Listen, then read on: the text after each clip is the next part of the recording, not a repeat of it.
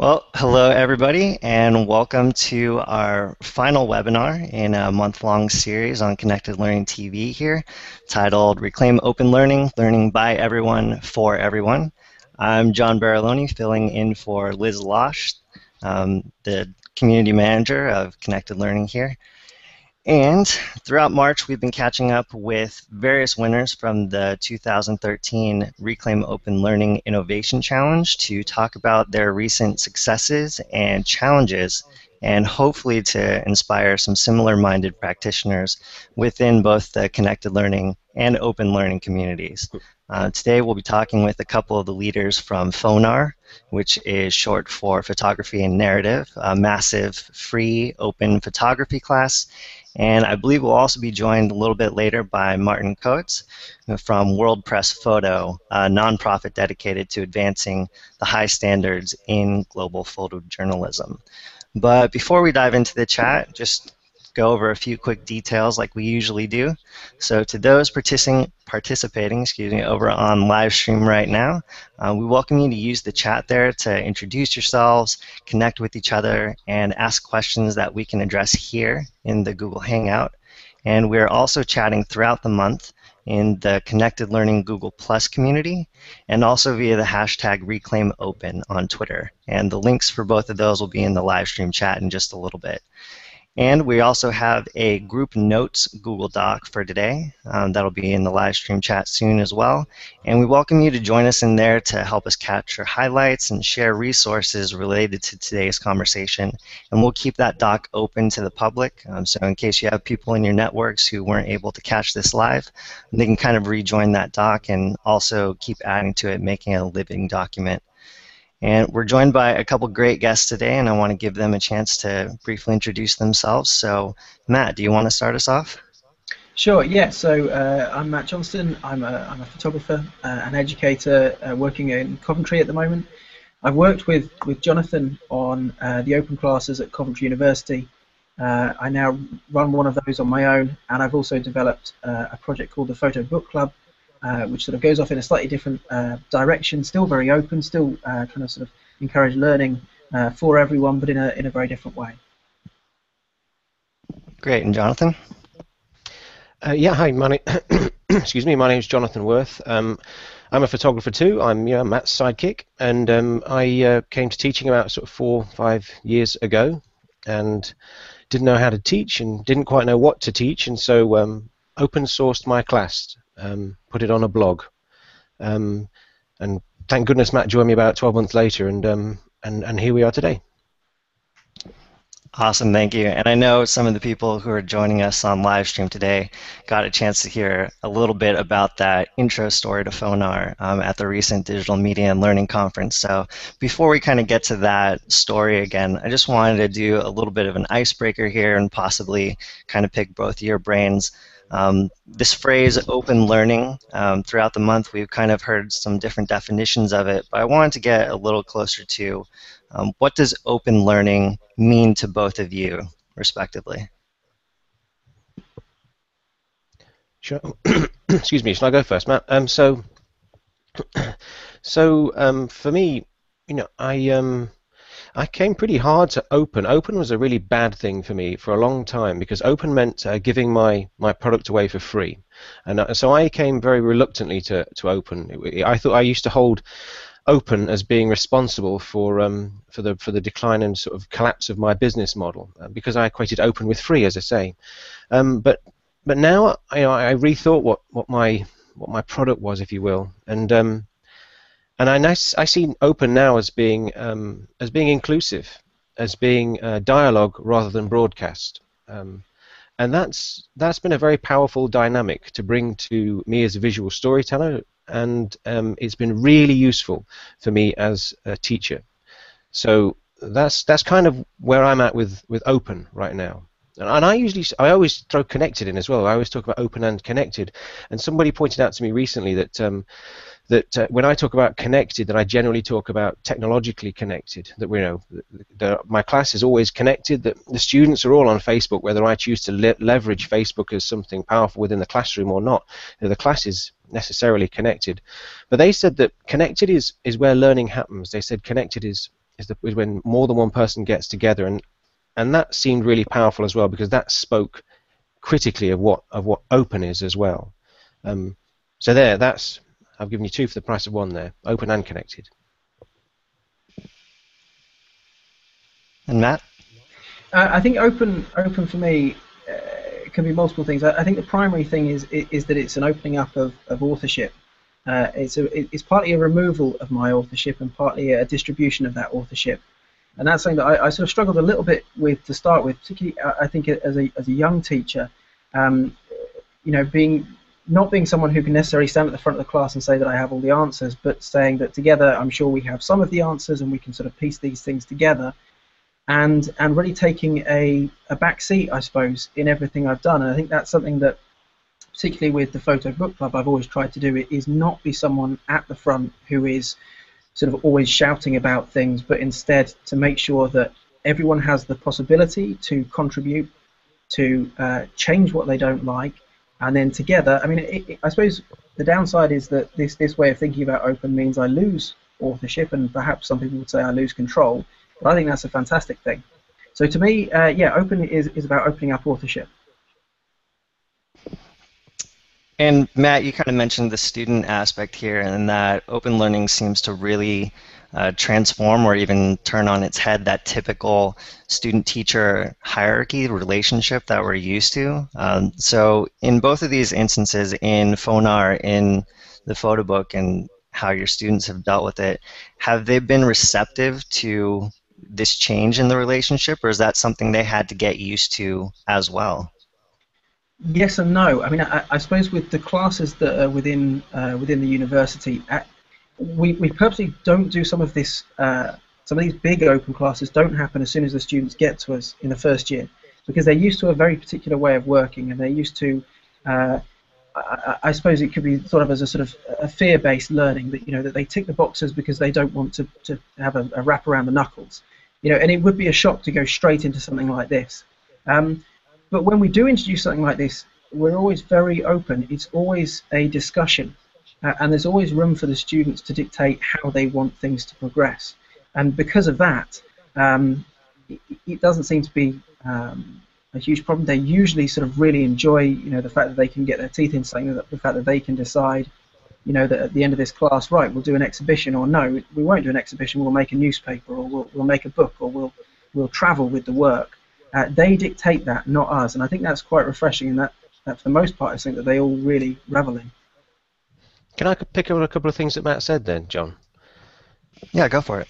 Yes, I mean, well, the first thing is, just because he says he's a young teacher doesn't mean that I'm an old teacher, right? Because because that's exactly how I felt when I first came to it. I was a brand new teacher. I had no idea how to teach, and genuinely didn't know what I should be teaching, because my job changed. Photography is going through a paradigm shift. As it turns out, so's teaching. So, so I felt just as effectively new is the word, not young, as Matt at that point. And it was reassuring when we threw everything out into beta and said this is in beta. Not only is the website in beta, but what we're teaching is in beta. And because people came and helped, it turned out everyone else was asking the same questions and wanted to be a part of the solution. But this thing about the students getting used to this idea about being peer learners and co-learners, it is difficult. It is difficult because it's very, very easy to sit there and be like, wait to be filled up with knowledge, and and they're used to that. They've gone through it very often. Unfortunately, a lot of the students have gone through this this education process where they're used to be sort of sitting down and being filled up with knowledge, and coming to us and us sort of saying, well, that's kind of not going to happen now, can be difficult. But then generally there's usually a moment. There's usually a sort of a penny dropping moment where things change, and you watch, and everybody kind of looks around the room, and they catch each other's eyes, and everyone's usually pretty cool about it, but they got it, and they get the power of the network and how big this is. Because you describe the classes as massive, and they're not. Be absolutely clear. Our classes are not massive. We have, well, I've currently got I think it's 27 in my class. Matt, how many have you got in your class? I've got 28 in PicPod. Right. They're not big by any stretch of the imagination. We are a small course. We have max numbers. We have small facilities. But we're big on the outside. You know, we're like the TARDIS, I guess, or the inverse of that, maybe. I don't know. But the point is, you've got this small, intimate experience, which is kind of, I've come to realize, is our product. Is that really sort of safe, mentored learning experience, and you open it up. So this year, the penny dropping moment this year in Phonar was when we were in the class, and generally the classes are really quiet. People are really surprised when they come in because everybody turns away from the center and they look at their own screen and they listen to a lecture, an interview that I might have done the night before. Depends how close to the wire I'm running it. And they'll listen to this and they'll be tweeting their notes as they go, but they'll all be doing it in a different pace. So, you know, you've got the people who don't have English as a first language are going slightly slower than the people who do. And you've got those other people who are perhaps not so oral a learner, and they have to go and look for the pictures to illustrate the stuff that they're hearing about. And so a 20-minute interview might take generally an hour for the entire group to get through. But all this time, all the notes, all their thoughts are streaming on in the Twitter stream. And I'm seeing this. And I'm amplifying it because I'm RTing some of them. And then we get the people that I interviewed. They start to RT this stuff. And I'm storifying all these notes. And then there comes a moment where this time it was somebody just said, oh, look, we're trending. And the class was trending. The class was trending on Twitter. And so they all turn around to see me storifying all their notes, and then all the comments from all the other people that were listening, and all the people that were following the person that was being interviewed, and the whole class. There was this collective moment where everyone looked at each other, and they realized that they were right at the center of this enormous network. At that moment, they get it. They get it, that we're all a part of this learning process. That's very exciting. I mean, that's such a privileged place to be there right then.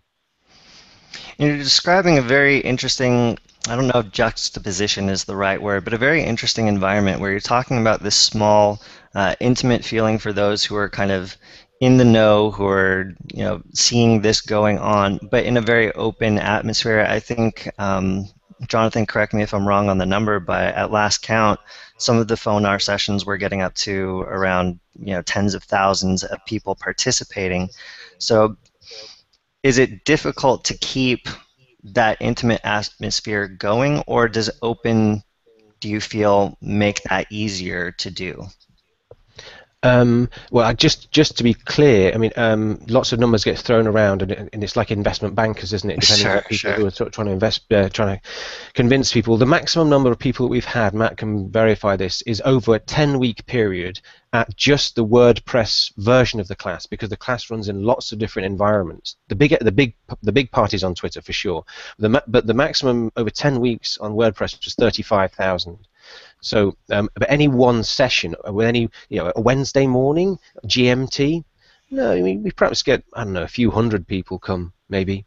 But no, it doesn't. You don't hear the noise. You can always switch it off, right? So there's no fight for chairs, you know. And we have the class. There are times when the class is scarily intimate. For instance, one of the tasks that we set ourselves as visual storytellers, or people who tell other people's stories, is to tell a story of our own that we perhaps haven't shared.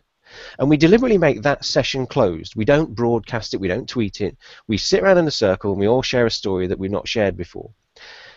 And yet, every year the students choose to make these into blog posts, or to record their stories and to post them. And if you listen to some of these stories, they are utterly moving. I mean, it's very difficult to get through that session. I wish there would be more funny stories, but generally this is, people, they must value it because they really pour everything into it. And so yes, you do get this weird juxtaposition, this moment where people are being incredibly intimate. They're surrendering themselves to this process, in the knowledge that they sit right at the center of this cloud. But again, you know, all we've had is just really positive experiences. I hope I'm not setting ourselves up to fall now. But you know, so far, generally the experience for everyone seems to be overwhelmingly positive. So. And I'm wondering your description of students kind of taking ownership of this course, of their production aspect of it, possibly kind of ties into what Jim Groom was talking about a little bit earlier with both in the Digital Media and Learning Conference and also in their webinar talking about DS-106, this concept of a domain of one's own. So, both Jonathan and Matt, have you seen kind of over the course of how both Fonar and Photobook have developed this kind of increased recognition that students are kind of claiming their own space online? Definitely. I mean, I suppose I'll talk a little bit about the Photo Book Club in relation to that, and I think it's important to note that these aren't. I suppose you could think of them as students because it is I suppose a learning process. But these people who are part of these photo book clubs are not necessarily students at universities. The idea started, but behind these little clubs is that I would meet with a group of people who also enjoyed the photo book as a medium. As an object, we'd sit around, we'd have some coffee, we'd have some beer, and we'd look at photo books. So I'm starting with something sort of really very simple, and I realise that I can't protect that, I can't sort of copyright that, not that I'd ever want to. And what I've realised as time has gone on, and since I started that one club, there's now 40, there's a 44th even that just launched today. And what I found really interesting is to start with, a lot of those communities would take the logo that I had provided, and they might put their name at the bottom of it, so it would be Photo Book Club Madrid or Photo Book Club Amsterdam. And as I've gone on, this has got, there's been sort of more and more remixes of the logo, and some people come up with a completely different logo. And people get further and further away from what you originally put forward as the sort of plan, I suppose. And people have come up with websites, and some people broadcast these events over Google+, and some people keep them as really, these sort of generative, these really offline events, and then they have them in a little cafe, in sort of corner of a cafe with white gloves on and things like this. So there's been a real, I certainly think that people have completely taken this on as something that they want. I think that's partly because I'm not, I don't get scared when I see things like, I found out today that there was a book club in Montreal that I wasn't aware of. This group hadn't, often people will get in touch with me and say, can I use the logo, can I use the name and things like that. The answer is always yes. This is a branch that didn't ever get in touch. They just started it themselves, and I think some people would find that quite threatening, that someone is sort of almost sort of taking their idea and doing it themselves. But I think that's absolutely fantastic. I think that's really interesting that people now no longer even necessarily see it as something that is connected to me. They still certainly want to be part of this community, but they're doing it entirely on their own, and I'm continually giving credit to those people, not to me, because really here I've done very little. Yeah, you've also Creative Commons licensed everything, so it's quite explicit there. People, you're not asking people to phone up and ask for help. I mean, I'd throw in there because Jim talks a lot about space and online, and you said they claim their own space. But when he says that, I don't know, rightly or wrongly, I always hear identity. Your identity online, because there is definitely a process of changing students' existing user habits. Definitely not changing them. Sorry, getting them to rethink their existing user habits. So it's this process of defamiliarization. So when there is we're using Twitter, and there is another one of those penny dropping moments was when somebody who was very funny made a joke in class that was very funny. But he chose to tweet it. Now, he hadn't had a Twitter account prior to this. He'd got a Facebook account when Facebook was shared with his friends. And he cracked this joke online in the class. And it sort of whizzed around, and everybody sniggered and laughed. It was a sort of joke that was kind of inappropriate, back of the classroom type stuff. But when the lesson finished, I said, so let's have a look at how far your joke went then, Kai. I hope he's listening. We did. We used TweetReach to find out how far his joke had gone, and I can't remember exactly how far it had gone. It had gone into the tens of thousands of people reached, and there was this sort of collective silence as everybody sort of took that in. And so we had no idea who the audience was. We no idea who was listening in, but we did know at that point that a second year had her work seen by an art director who was working in Hong Kong, who had got in touch to edit that work into a book. So suddenly, what was useful and normal and really, really funny and kind of made his identity really on Facebook became utterly inappropriate. And so we had this conversation about kind of rethinking your online identity and thinking of it as a brand, as painful as that word is to some people, as a brand, and then thinking about appropriate channels. You know, there are some jokes that you don't make around the celebratory dinner table with your grandma. You know, you might make those jokes, and those jokes that you do make with her wouldn't really sort of raise a smile when you're out with your friends having a good time, right? So it's pretty common sense stuff. But it's understanding their existing user habits in this sort of analog world and this digital world. And as they begin to understand that, generally, you know, I'm looking to them really by the third year to see exactly how I should be thinking about my online presence. And so yeah, at that point they kind of they claim ownership of that identity and they really make it their own. They become to be much stronger swimmers, sort of thing. If that makes sense.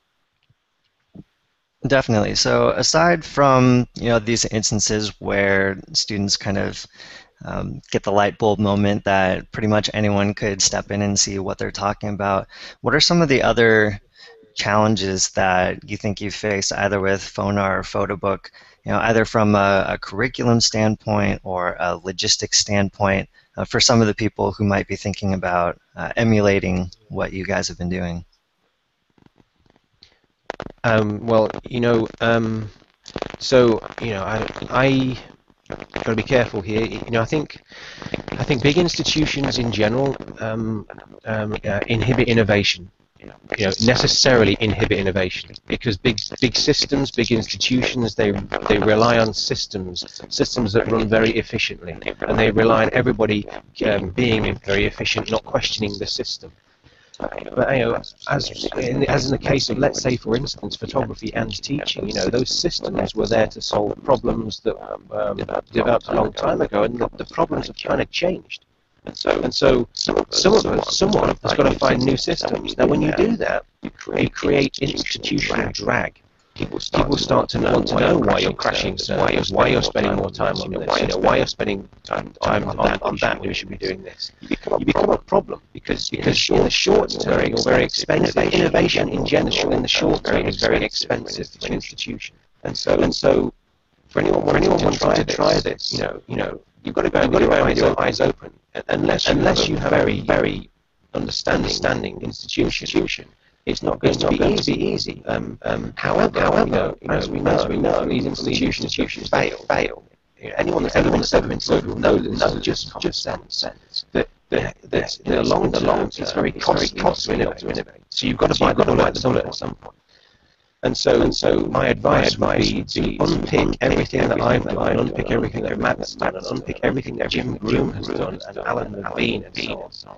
And don't make our mistakes twice. You know, in some respects, I think we've been first through the breach sort of thing, and it's you know, it's generally those people that have a hard time. It's the second one through that generally sort of find the right stuff to take up and make the money out of it. Kind of like older siblings and younger siblings. But there you go. Yes, that's right. Are you an older one? Yes. Yeah. What do you think, Matt? What are the problems? Well, I mean, I think I'll talk sort of briefly about one problem that I had in PicBod, which is a class picturing the body, and it's all about our photographic encounters with the body. And at times we're dealing with things that are a little bit like the stories that Jonathan talked about in relation to Fonar. You know, these can be really quite personal things. One of the problems that I had last year was that we have these really sort of intimate sessions in class that are not broadcast, they're not recorded in any way. And in fact, students don't even bring in digital files, they print images. So it's just the students around the table and these images on the table, which means that everyone feels really quite comfortable. It's a small group of students, we're already supported. Now, just like with Jonathan, a lot of students choose to then put these things online, and one of the things that we had last year were some inappropriate comments about some of these images that were being made. Now, these weren't particularly hurtful. They I don't think they were intended as a, you know, in a spiteful way or anything like that. But nevertheless, it caused an issue with the group, and the group in class were very aware that they perhaps didn't want to share if this person was going to be sort of online and looking at these images. So we had to have a, you know, what I think I was keen to do was not just make the decision and sort of ban this person, or allow it to continue. So I discussed with the group and with the people that sort of were directly affected by it what we thought we should do. And as much as I don't like the idea of sort of censorship and picking who can be part of these things, that's what we did. And we removed this person from the group after saying this is why it's happening. So I think that's a sort of fairly practical sort of problem that I've faced. I think the other thing to say is, and I don't think it's a problem, I think it's a fantastic thing, is especially when we're dealing with smaller classes, we're trying to be as personal as possible. We're trying to encourage personality and encourage students to take a role in the authorship of these classes, is that each time these are going to be different. They're not always going to follow the same structure. Last year, the students that I taught for PICBOD took their exhibition to Spain. They had a travelling exhibition. It was in Coventry and then it was in Spain. That didn't happen this year. They're doing something else.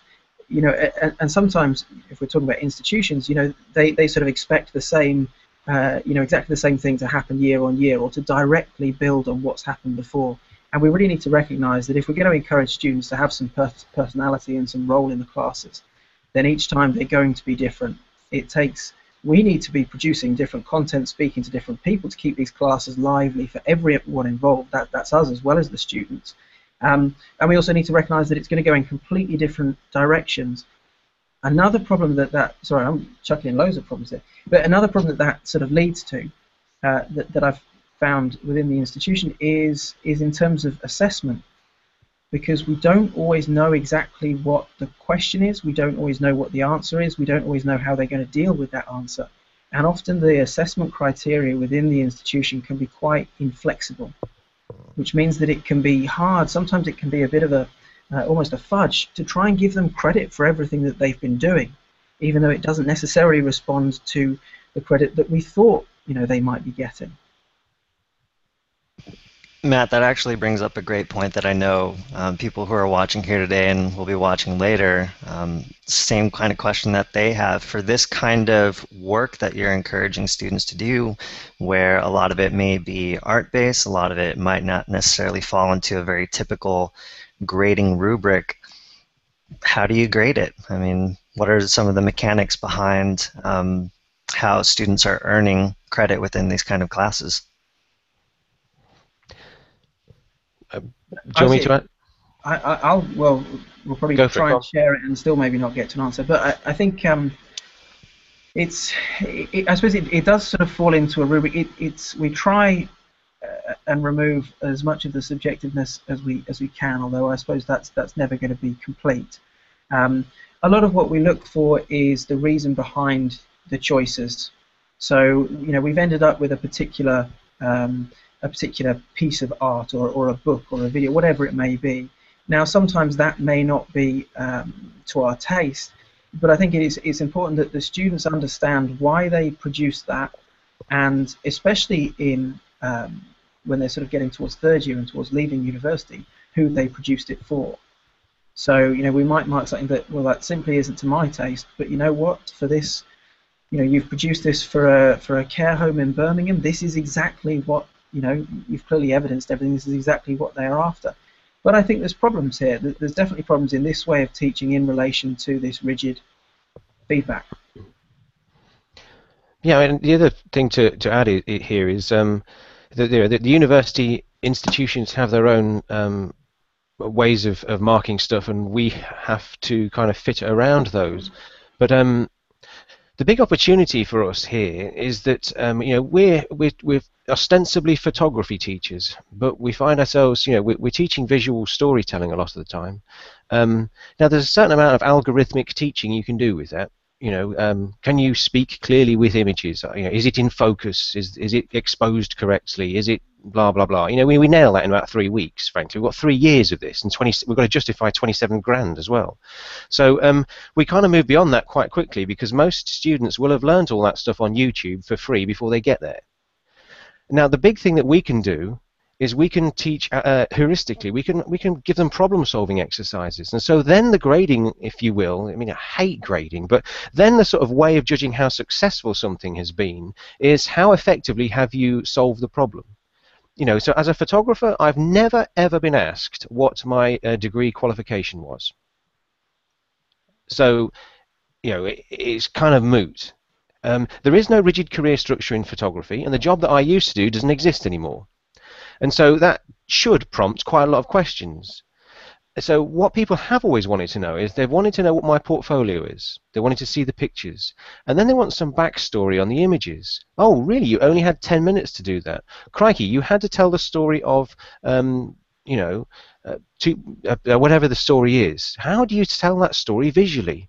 Surely it would be easy to record an instant. Yes, it would. But so how have you solved these problems? Generally, people want people that make their lives easier and that they can rely on, and people that can think independently. And so one of the great opportunities for us is, as we move, we live in a visual culture. It's dominated by images. We teach people how to read them. We teach people how to understand them. We teach people how to speak with them really clearly. One of the things we do in a networked classroom is we teach them how to get heard. We see every day that there are bajillions of pictures being uploaded to everything every second of the day. How do you get heard in all that visual noise? Well, that's one of the things that we've been really successful at, and other classes like Jim Groom's DS106 have been really successful at. And so then it's pretty simple. You have a different set of measures. Have you spoken clearly? Do you understand the importance of being credible and trusted when everybody's talking all at once? And can you be heard? And there are pretty clear measures about that. Have you got people to engage? Matt's been banging on about mediating ownership and authorship. Are you ready to do that? How are you going to interpret that? What's appropriate for you and for your audience and so on?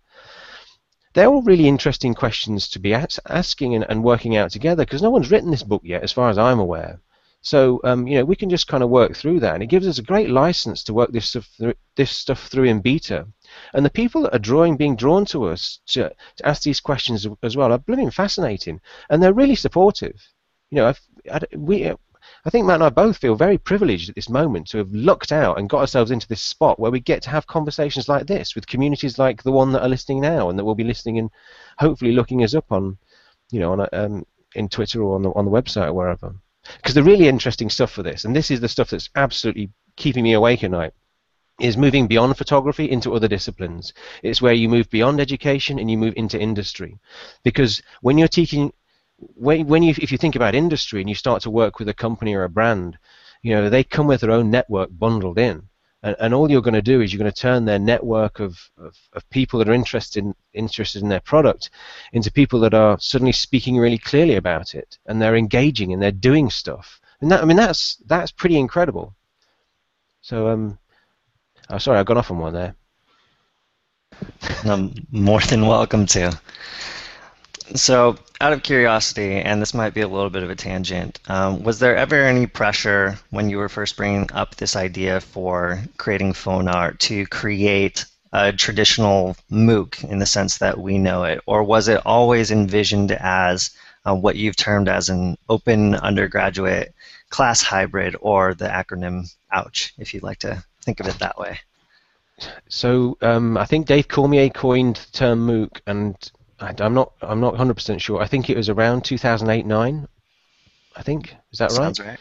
Yeah, and so it was 2011 that David Kernahan at JISC told me that we had been running a MOOC, and yet we started it and we opened the class out on a blog in 2009. I hadn't heard of the idea of a MOOC. No, there was never an intention to be a Coursera or an edX. That was never where we set out to be. It was simply to open source the questions and the problems, and to learn with a bunch of other people that were really desperately and frantically trying to find these answers as well. What have you got to say about that, Matt? We often get accused of running MOOCs, don't we? Yeah, I can vouch for our lack of knowledge to start with. And our sort of lack of awareness, perhaps, of certainly my lack of awareness about what other people were doing. But I think that was what enabled us to do some more interesting things. And we weren't, when Jonathan sort of first called me and we started talking about how we could take this blog, it was essentially a blog post and create something bigger. Everything just made sense. Why would we not have this open? Why would we not make this really small class that we have in Coventry speak to a global community? I mean, that's what we're after here. So everything that we were talking about made absolute sense, but at no point was I ever thinking, we could make it look like this, or have you seen this project? I simply wasn't involved in those discussions. I wasn't following those projects at that time, which I think enabled We us to were. do something that was different. We were too frantic trying to solve our own problems. And the other thing is, I coined that acronym Ouch, and it never got any traction, which I think was a drag. But it's just to make the point that no, ours was an ordinary course in a closed undergraduate course. But the thing was, it was just like Mike said, it was right. It was just appropriate. The word to use is just appropriate. That's what the class is. If you're not using the internet to teach, then you're bonkers, frankly. I mean, how does it not get better with that networked knowledge, with all those people to ask, with all those people to draw into the conversation? So it's just appropriate. Everyone will do this, and I'm sure do it better, but everyone will do this. I think we'll pause for a couple seconds there. I'm sure people are tweeting that out right now. If you're not using the internet to teach, you're bonkers. It seems like be a great bumper sticker right there for #Phonar. Yeah. So, Jonathan, I know you were talking a little bit about what you would foresee as the future of Phonar in particular, kind of branching into other mediums. I wanted to see if you had kind of a broader view of 5 years from now, what does Phonar look like? And then same for you, Matt, PicBod, PhotoBook. 5 years from now, are they still operating in the same fashion, just at a broader scale, or are you imagining something different?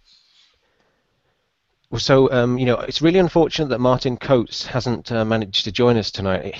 I knew that at 5 to the hour, he was stuck in the traffic in Amsterdam because they've got the nuclear summit there.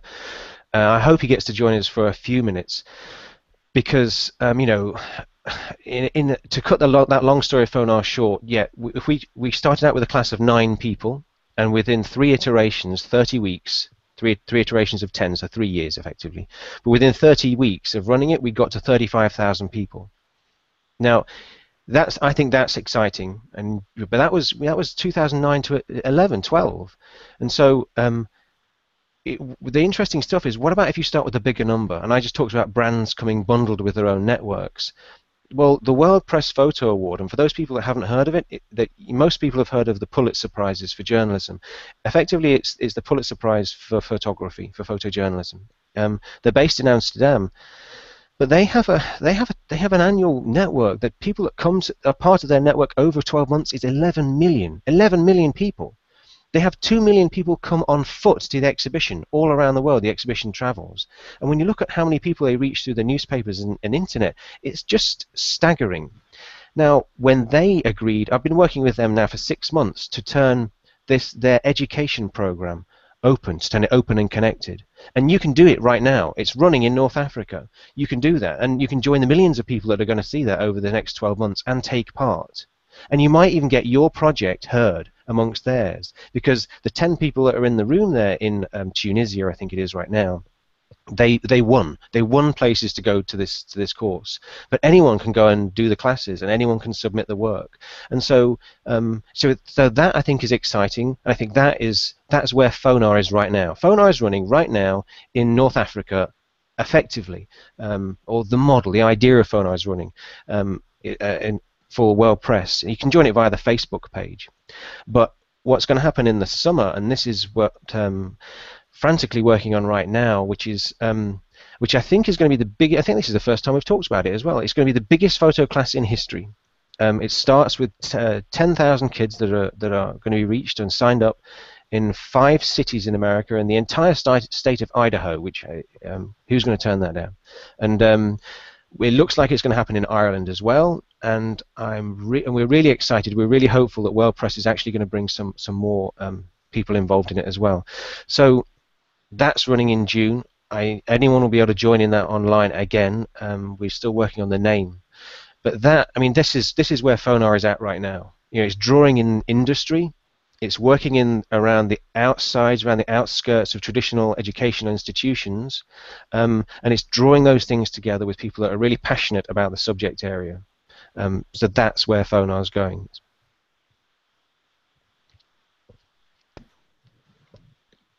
What about you, Matt? Where are you going? Well, I'm not sure. For the photo book club, I used an analogy recently about the photo book club kind of being a bus, and I don't really know exactly where it's going. I know it's going to go somewhere interesting because it's led by interesting people, but I don't know, and I can't really pull the cord and get off. So I genuinely don't know where it's going. There are a few things that I'm really keen to do. Primarily, it's access. The focus of this sort of global community and the focus of all of my efforts is on increasing access and conversations around the photo book, which is something which is expensive to ship, it's expensive to buy, it's expensive to produce. You can't get hold of them everywhere. So I know that there are people all over the world who want to see more books, who want to talk about these books, who want to learn with these books, but don't necessarily have access to them. So one of the ways in which I'm hoping to change that is that I sort of encourage and actually support people to set up these book clubs, sort of these satellite book clubs, in places where perhaps it's a little bit more difficult to. I work with publishers to ensure that books can reach people. I'm going to be working with some schools to better understand how people from a post-literate society can still gain things from spending a decent amount of time deep reading a photo book. So there's all these sort of things, but essentially it's all around access to the photo book for me. There's something we've not spoken about actually, and I just want to throw it in here because people. This is great that Matt's talking, and great that we're getting to talk together because it's usually me that gets pushed in front of people, and Matt and I have done all this stuff together. But there's something that Matt did with the Photo Book Club, which I found so exciting. When we looked at the Twitter sphere that Martin Hawksey made. And if you've not seen that, then please do go to phonar.org and look at the Twitter sphere that Martin made. You can see this. You can see this cloud. You can see this cloud of people online that are all talking about Phonar, engaging in some way, shape, or form. And at the center of it, there is this dark spot. And that dark spot is the physical classroom on the ground floor, the back of a converted cinema in Coventry. But those networks seldom come together. If you look at them geographically, they will cluster here and there. And then when that happens, then you can begin to introduce people. Those numbers turn into names, and you can get people to come together. But what Matt did really, which I think is super exciting, and I'm stealing this idea this summer, is he bundled up a box of books and sent it around. He posted it. Super lo-fi answer again. He posted it off, and I don't know if he put a journal in there or someone else put a journal in, but so another club said, well, can we get the book? In fact, I shouldn't tell this story. Matt, do you want to tell this story? Yeah, so I mean, this was partly a way to get these communities to talk to each other because they were satellites that were communicating, I suppose, through me and through the main website, which seemed like, that's just not a good way of doing things. I think there's 8 clubs just in Portugal alone, and some of them knew each other, but a bunch of them didn't. So the idea was to have to get donated from publishers some current photo books that were really interesting, that were going to promote a load of discussion. Package them up in a box and send them around the world. And all these different clubs, all they actually have to do to get them, to reach them, is just pay for postage to get to them. And between sort of 15 or so members, it turns out somewhere between sort of $2 and $5 to get these 7 brand new books. And most of them now actually are quite rare and worth a lot of money. So this went round, and what it meant was that every community talked to the community just before them. They talked to them because they had to arrange for the box to get delivered to them and where to pick it up from and payment and all these sorts of things. But also I put this journal in to have these discussions go from community to community. And at first I was actually hoping that this might happen online, but I quickly realized when I talked to a few of these communities that they loved the fact that this connected element happened offline. That this was something that stayed to these sort of these small and these intimate experiences, was written down, handwritten in this notebook and sent on. And actually what's happened is that the journal is full. So someone, I think someone in Tokyo has bought a new journal, so that's in there, so there's now 2 journals in there. And people started putting other things in there. They started putting some of their own books, and they started putting stickers and flyers and postcards.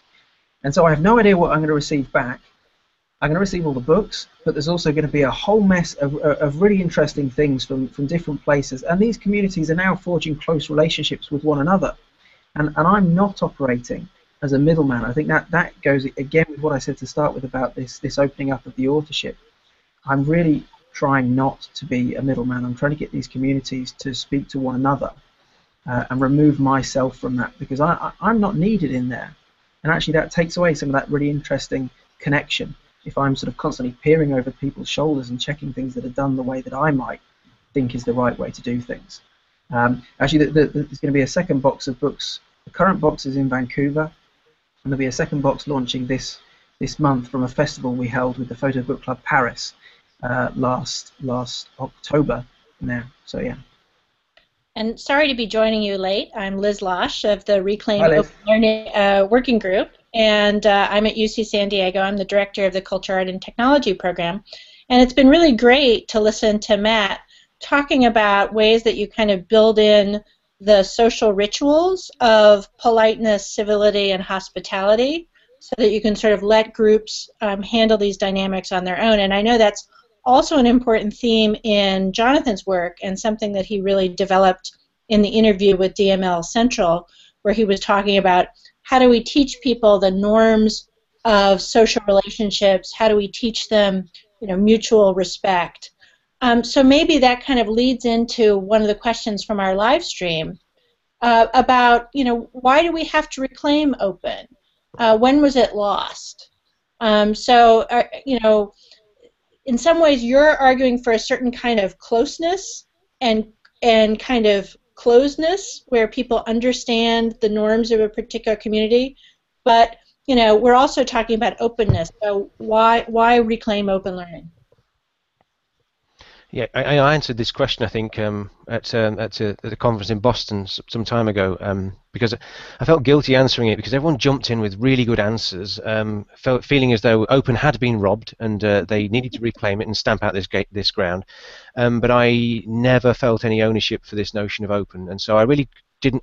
Really felt quite guilty, sort of saying that I was going to reclaim something that I'd never really owned and I'd only come to reluctantly anyway. But I do have a couple of things to chuck in. One was that I realised what Open isn't, and I realised now why I'm so disgusted when people describe the stuff that I do as being what I've come to understand as a MOOC. But I know it wasn't what Dave Cormier intended. Mm-hmm. But when I tried to sign up to, I can't remember whether it was a Coursera or an edX or whatever it was. I think I can't remember how many words I could not be bothered to read, how many pages of text, how many terms and conditions I had to go through. You know, and I'm sure a few of them said that I had to sort of donate a kidney, and no one will ever know unless they actually sort of spend a week reading through all that nonsense. But I realised that was definitely not Open. This was not what we were doing with our class. This was not the supportive. This was not the open door. You know, come in and let's beta this through and together. That's definitely not my idea of what I do or what I ever want to be involved in. So if reclaiming Open means to reclaim some of the stuff that Matt and I are still working really hard on, we work really hard on this every day, then yeah, I hope other people will come and join the fight. You know, I'm really excited that people like, I've got to shout him out, people like Simon Lancaster, who is taking phone art, a photography course, and he is squashing his chemistry course into it. And I mean, that's bonkers. That's bonkers. We talked about bonkers earlier on. He's bonkers, but I think that's awesome, and I'm so excited every time I see the new stuff that he's doing and there's new things that he's thinking about that I totally haven't thought about, that I have to pretend I did. So I think that is the stuff that we need to reclaim. You know, that stuff, that idea of collectively solving these big problems and working out what the questions are, rather than just adopting systems that were really built for other problems. So. Yeah, that's why I'm excited about us reclaiming Open. Are you going to reclaim Open, Matt? I don't feel like I need to reclaim Open. I suppose I feel maybe I need to go back. You know, I suppose I am sort of, you know, generally for these little communities to hang out offline and all sorts. But what I'm fundamentally interested in, if we're going to reclaim Open, is that Open shouldn't necessarily mean open. Open can mean closed. Open can mean that someone can take part by only turning up to the pub or the cafe and bringing along a book and never logging on and never doing anything else. But Open can also mean that someone organises that event and someone has a Facebook page and someone invites people to speak. And it also means that someone can create a whole network. open can be something that someone can. I love the idea that someone has no idea who I am, has no idea what the Photo Book Club is, but goes to an event every month, and that's all they do. And I think that can be open, and maybe something's not been lost, but I suppose all of the talk about open is very much about often these sort of big connections, these online communities, which I think are fantastic, really important, and I use them in the Photo Book Club and in Picboard and of course in Phonar, but there's much more to it, and there can be much more to it than that. Well, Yeah, that brings. Go ahead, Sorry, John. Liz. Just very quickly, all I was going to say is that every now and then one comes across someone who has their measure of efficacy, their measure of success is, okay, so how many people completed the course then? How many people? And I sort of, this is something that really bothers me because my dad left school at 14 and he's now 75, and he didn't stop learning at 14. And so I would suggest that in fact the vast majority of his learning was outside of a traditional educational institution, and it wasn't within these 90-minute classes or 10-week courses or 3-year degrees, right? And so when somebody comes to Phonar and they drop in or drop out, it doesn't mean that they haven't been a really valuable part of the network, a really valued part of the network. It doesn't mean they haven't had any takeaway, they haven't learnt anything. So yeah, I mean, that's just to build on Matt's idea of people dropping in, dropping out, and feeling free to do so as well. We're not feeling as though they've failed if they haven't got everything or attended every class, or that sort of yeah.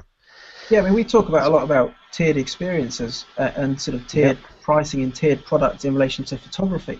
And the fact that one of Jonathan's experiments showed that there was absolute worth in producing something, pun fully intended, that was a limited edition one of one, even though it was still available for free online as a massive file that everyone could download. And I think with these open classes that we're talking about, is that tiered experience. There should be a way for someone to engage at all of these different levels, if possible.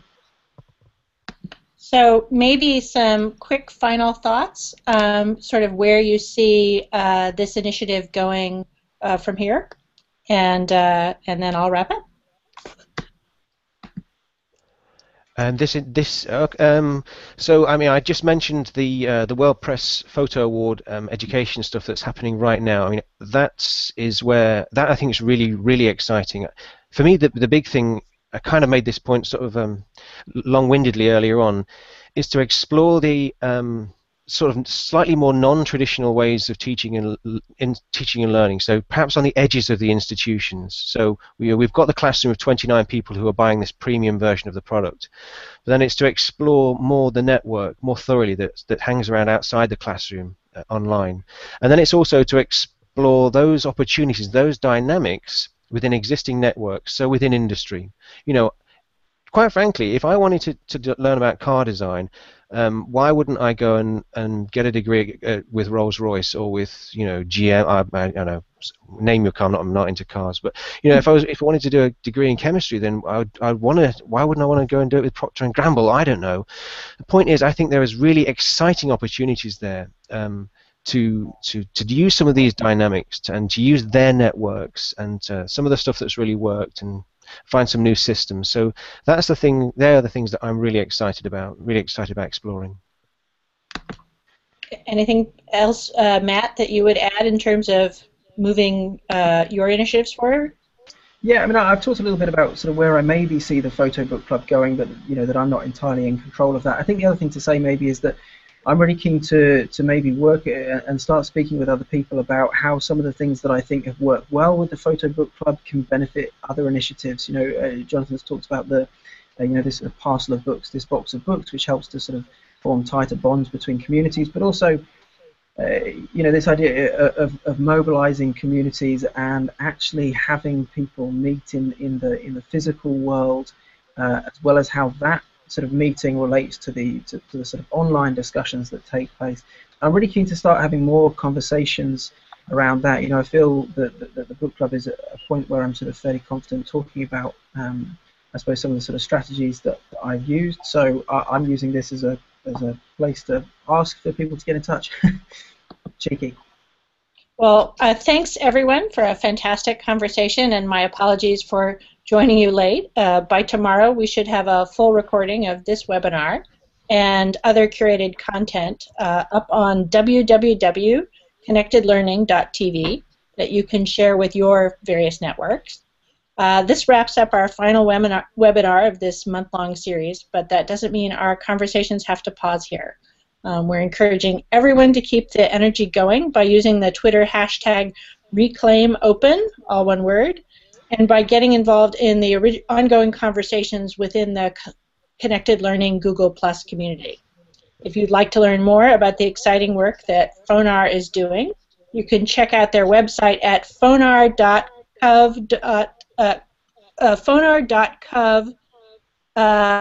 Fonar.org will do it, Liz. Okay, fonar.org, and the hashtag FONAR on Twitter. Join us here on livestream next Tuesday, April 1st, as we kick off a month-long series with the National Writing Project. Yay, writing! On equity and learning in the 21st century classroom. Visit www.connectedlearning.tv for more info. Thank you